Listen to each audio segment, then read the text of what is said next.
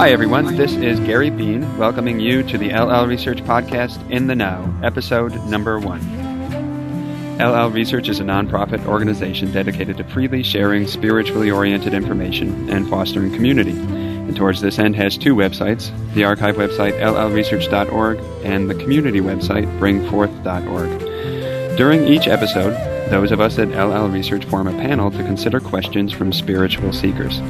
Our panel consists of Jim McCarty, husband to the late Carla Ruckert, scribe for the Raw Contact, and president of LL Research, along with Austin Bridges and myself, who manage LL Research and keep its mission alive and well, each of us a devoted seeker and student of the Law of One. We will be discussing questions that are sent to us from spiritual seekers around the globe. Our replies to these questions are not final and authoritative.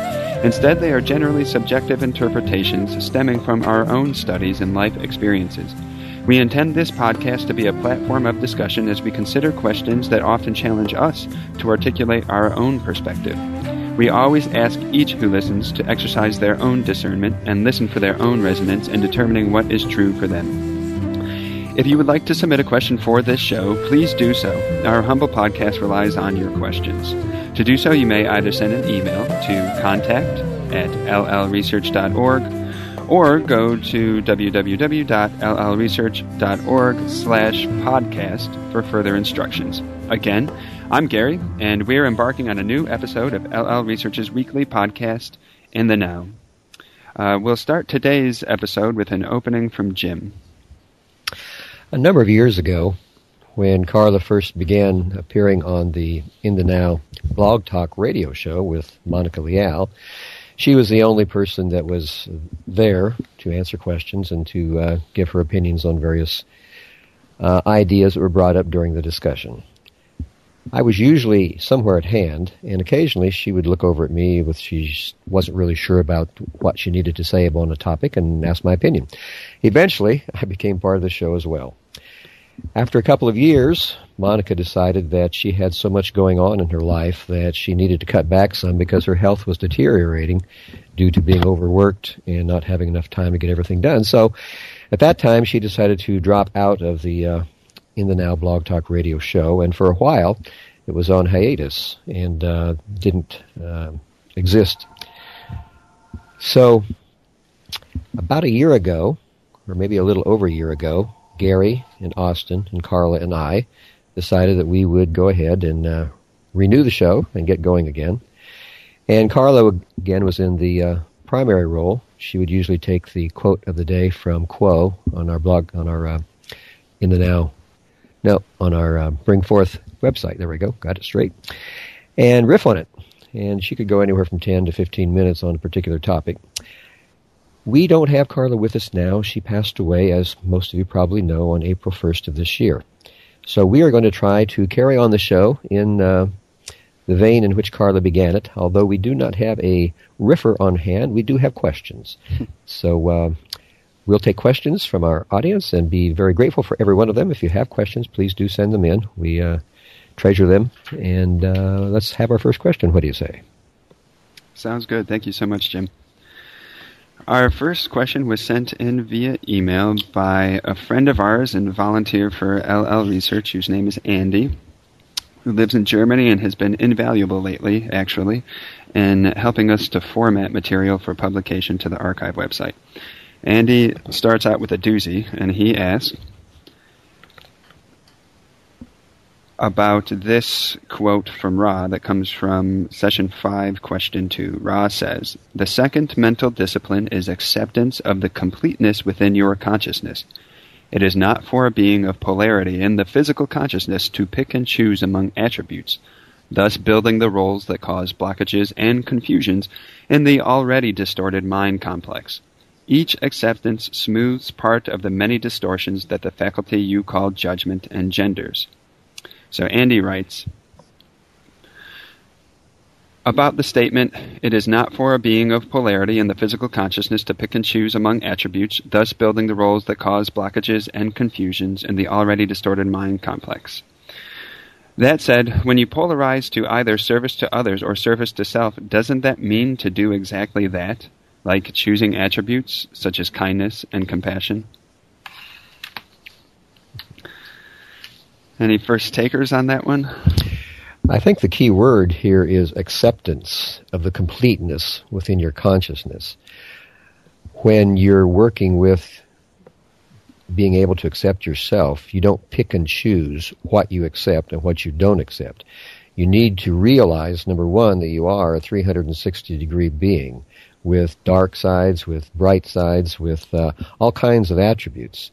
In order to begin your spiritual journey and really make some progress on it, you need to be able to accept everything about yourself, to realize that you are also the creator, as is everyone else. So you don't pick and choose what you're going to accept of yourself. You accept everything about yourself. And as you go on in your spiritual journey, you may decide that you want to accentuate certain qualities and deactivate other qualities, but you're accepting yourself for all of the qualities. I don't feel like I want to give my answer now. That's pretty similar to what I was going to answer as well. I think that the key to interpreting this is to not get too convoluted or esoteric when we talk about picking and choosing attributes and accepting. And also, I think a big key is to take this in context with the first exercise, because this is actually the second exercise that Ra gives in a series of exercises. And so what the first exercise says is, to begin to master the concept of mental discipline, it is necessary to examine the self. The polarity of your dimension must be internalized. Where you find patience within your mind, you must consciously find the corresponding impatience, and vice versa. Each thought that a being has in turn an antithesis.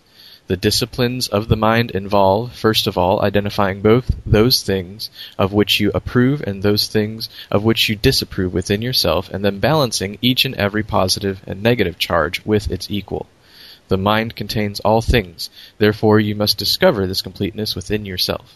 So the first exercise is to identify all these things within your consciousness and recognize their antithesis, and that's what you approve of and disapprove of. So in a sense, that's kind of figuring out what exactly you are picking and choosing. And then the second exercise seems more like an extension of that and accepting all of those things that you are identifying, rather than attempting to hide some away and only acknowledge the ones that you think are good. So essentially, I think the choice with a big C is, in a sense, the choice to do these exercises in one way or another. Not exactly these exercises, but to seek out acceptance and love. A choice to accept all the love in all things about ourselves and others, whether they're light or dark.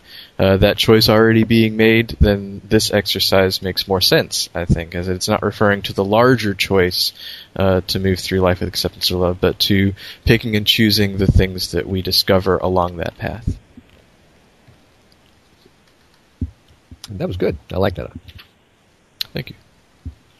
So what do you think about that one, Gary? Oh, well, I thought your and Jim's responses were completely adequate and sufficient, and I'm reluctant to put forward my own because it's far more verbose and not necessarily clarifying the situation, but that's what I'm here to do, is offer my perspective, so I'll launch into it.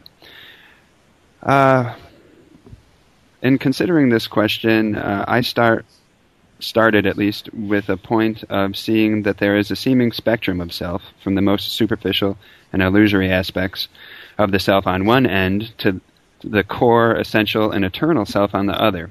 So how does the third density entity move from the illusory to the actual, from the false to the real? Eckhart Tolle describes how we identify with mental states and outer characteristics, like gender, nationality, age, emotional state of mind, etc. We are constantly reaching for and attempting to hold on to mental ideas of past and future, of who we want to be, and of who we think we are. We have many attachments. Conversely, we avoid that which we don't want to face or accept, that which is painful or unpleasurable. Because of this attachment and aversion, we are identified with our thoughts. We are consequently missing the witness within. The witness that is aware of all outer qualities, all dualities, and all attributes, as Ra might say, but which does not identify with any of these attributes. That is to say, the witness doesn't make an identity of thought patterns. It doesn't make an identity of the story one tells oneself. The witness is presence. It is untouched by and free of outer phenomena. All qualities arise and fall within the witness. It is still, it is silent, and it is free. Eckhart Tolle says that the most important step that we can take on our spiritual journey is to disidentify from our mind. In my understanding, this doesn't mean rejection or repression or denial or judgment of the mind. It is just that we witness the patterns of the mind, both sides of each duality, without creating an identity. In this disidentification, we are free to know and experience who we really are, the infinity out of which all events within space and time and the psyche arise. From this emptiness comes true love, wisdom, creativity, and joy.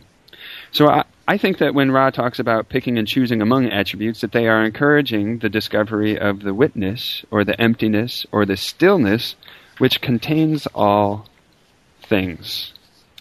Ra mentions finding the completeness within your consciousness. You find that you have patience as well as impatience, but because you identify with neither, you realize that you, in actuality, are the witnessing awareness behind all phenomena. You disidentify from your mind, and in so doing, you see the completeness of your mind. This witness isn't just simply aware, it also accepts that which arises. There's no attempt to cling to one quality or another. The witness within you loves with equanimity and without condition. Therefore, it does not use what Ra calls the faculty of judgment. And all the anxious attempts to hold on to an impartial identity of who we think we want to be, while keeping away and judging who we don't think we want to be, dissolves in perfect peace and rest and abiding and acceptance. And thus the healing work can be undertaken. It seems that so much of the illusory self has come into existence by lack of acceptance. We have created distortions and blockages and knots of consciousness due to non-acceptance and judgment and resistance and cycles of attachments and aversions. So I will wrap up my response there. The language is confusing, and I would turn to Austin and Jim's responses for helping to really untangle that and make it clear. Do you guys? I'm glad that you read your response, because it brings the focus back onto the point that we are the creator and there's no judgment within the creator. Or the witness, I interpret being as basically part of the creator, maybe not the full experience of the creator, but it's sort of elevating your identity to closer to the creator, and that's elevating your identity out of the judgment that we would view these attributes otherwise.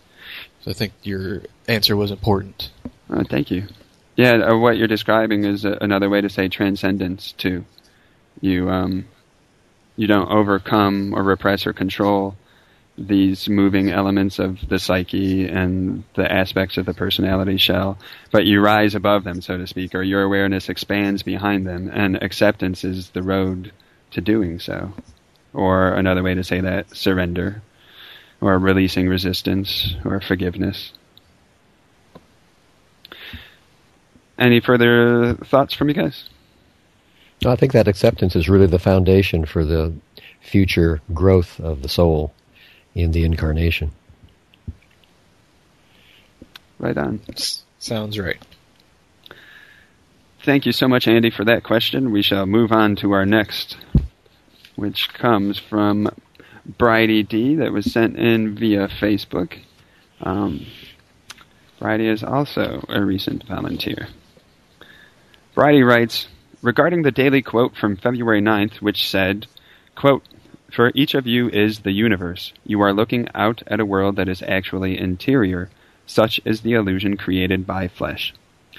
This is so hard for me to wrap my head around, because when we are having a negative/unpleasant experience with an other self, like when someone is angry and you don't deserve it, do we create that by the way we view it/judge it? And then how does my interior world and another self's interior overlap? Austin, you want to be the first taker? Sure.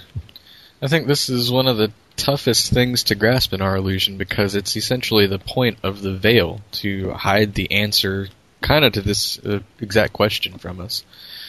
Bridie asks whether or not we create a situation like somebody being angry at us when we don't deserve it.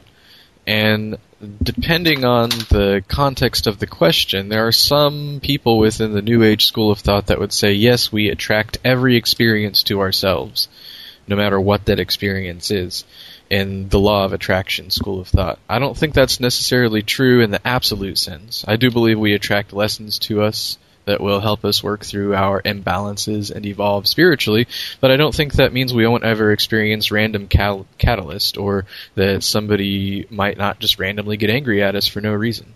However, if we have an emotional reaction to a person who is angry at us for supposedly no reason, it's a catalyst nonetheless. Feeling the emotional charge or pressure is an opportunity to look inside and see what's keeping a balanced mindset of love from being expressed. I'm reminded of Don and Ra discussing the bowl in the pen, and Don asking if the perfectly balanced individual would just simply experience love when the bowl was charging. And Ra said, yes, that's true. Then Ra went on to say that if that bowl were actually a third density entity, it would actually be a more intricate situation because that would offer some chances for service to that person because their motivations would probably be more complex than the bowl charging. So in a sense, I think Bridie is right in saying that we create these things by the way we view it and judge it, and I think that's the nature of our own personal universe. But I think that Kuo is saying this plus a lot more. I think they're pointing out that our personal identity can expand beyond our personal self, that the human body and the personality that we might call Austin or Bridie is not the limits of what we can identify with. Our body is just a certain configuration of atoms, and if you look at it from a subatomic point of view, there's nothing very remarkable about this configuration. And if you travel through our bodies to the air outside of it at the subatomic level, you'll notice really no differentiation between ourselves and the universe around us in that sense. So there's obviously some physical limitations to our physical consciousness, but what I think Kuo is saying is that we're not limited to this physical consciousness. I remember Carla used to sing a song that went, I am a bubble, make me the sea. And I think that's kind of what they're talking about here. We are perfectly able to expand our identity to that of the universe or of the creator. We are the universe becoming aware of itself, and we are the creator experiencing itself. When you look at the most distant star in the night sky, that star is part of your body, not your physical body here on Earth, but the body of the creator, the body of the universe. And you are looking at yourself.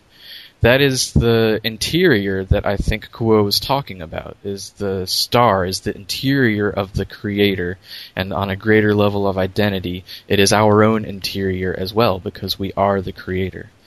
And Bridie also asks, how does my interior world and another self's interior overlap? And I think this is that really tough question that the veil keeps us from grasping. But I do feel that if two people expand their awareness to the point of identifying with the creator or the universe, and they're both elevating themselves out of their personal physical identity, then they are both the creator looking at their own interior world, and it's the same interior world. They are not two different creators. They are the same one creator looking at the same one interior.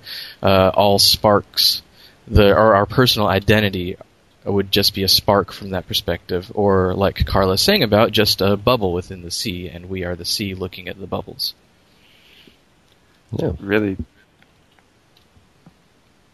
dug your illustration of looking out at a distant star and that being not your earthly body, but the body of the creator, which you are. Jim, did you have a reply to Bridie? My only reply would be that I don't think we choose every little thing that's going to happen to us. I think that we come into the incarnation with certain things chosen in the way of our mind complex, our body complex, spiritual complex, and our emotional complexes.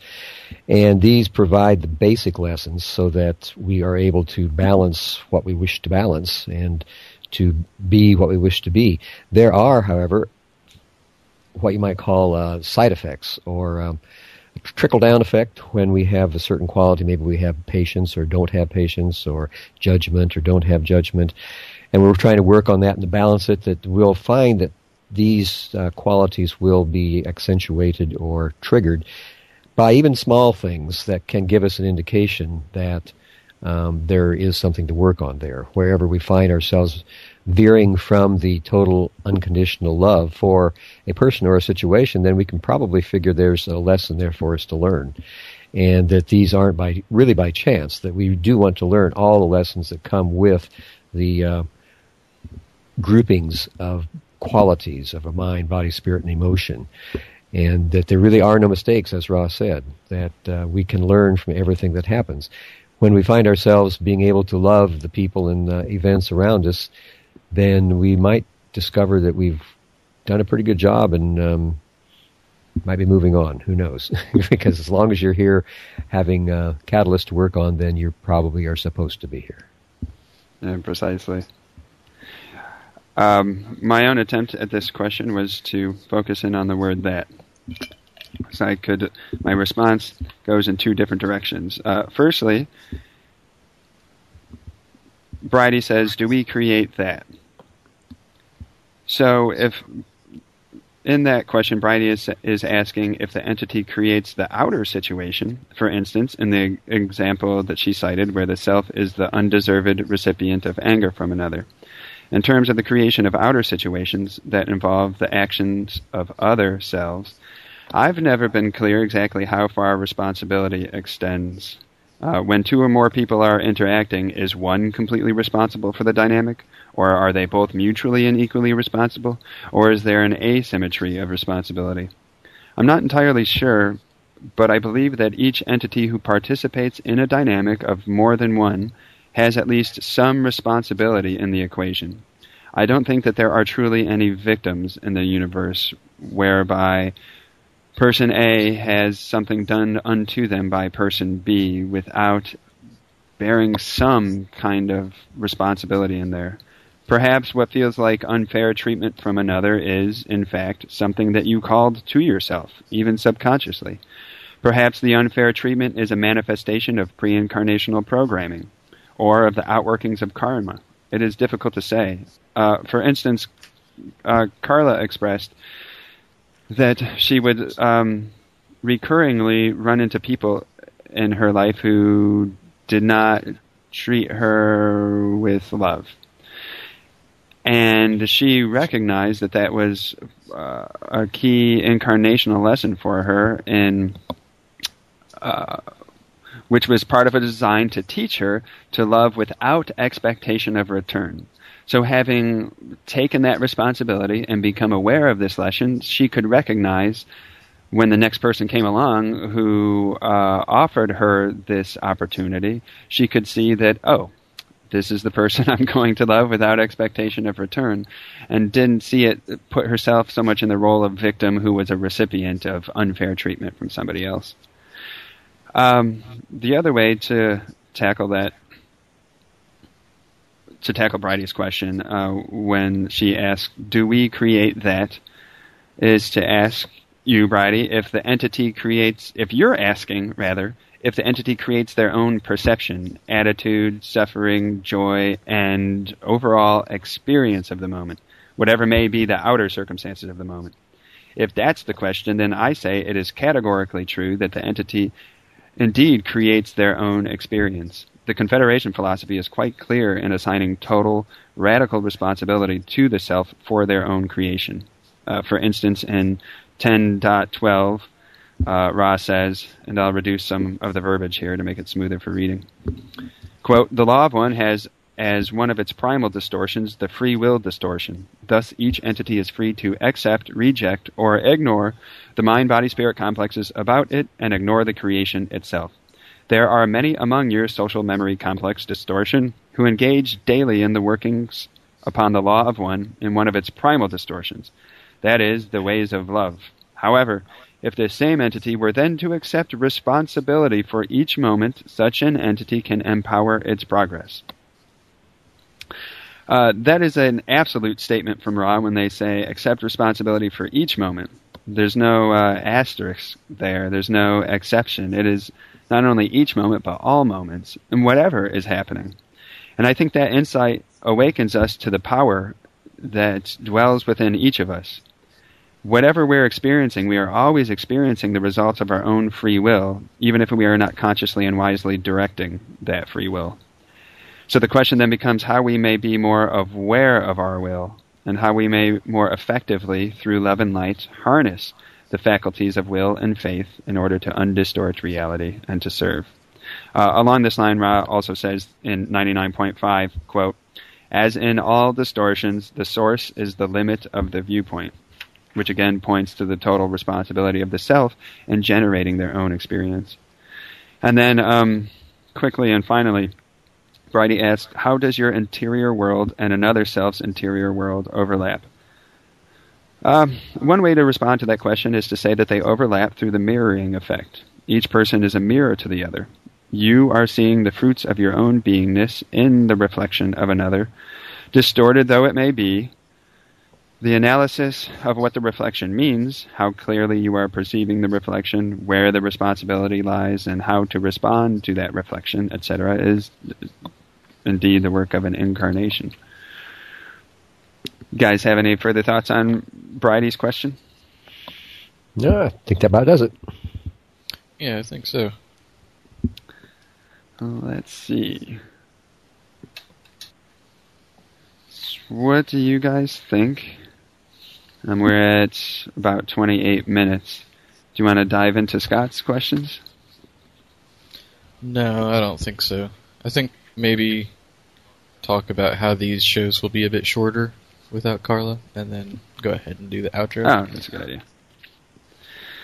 All right, it looks like we have reached the end of our time. Our new format will be different from our old formats. Previously, we had aimed for about an hour worth of discussion. That was aided because Carla had a certain talent and gift for opening up her heart and her Blu-ray, and out would come an uninterrupted flow of inspiration.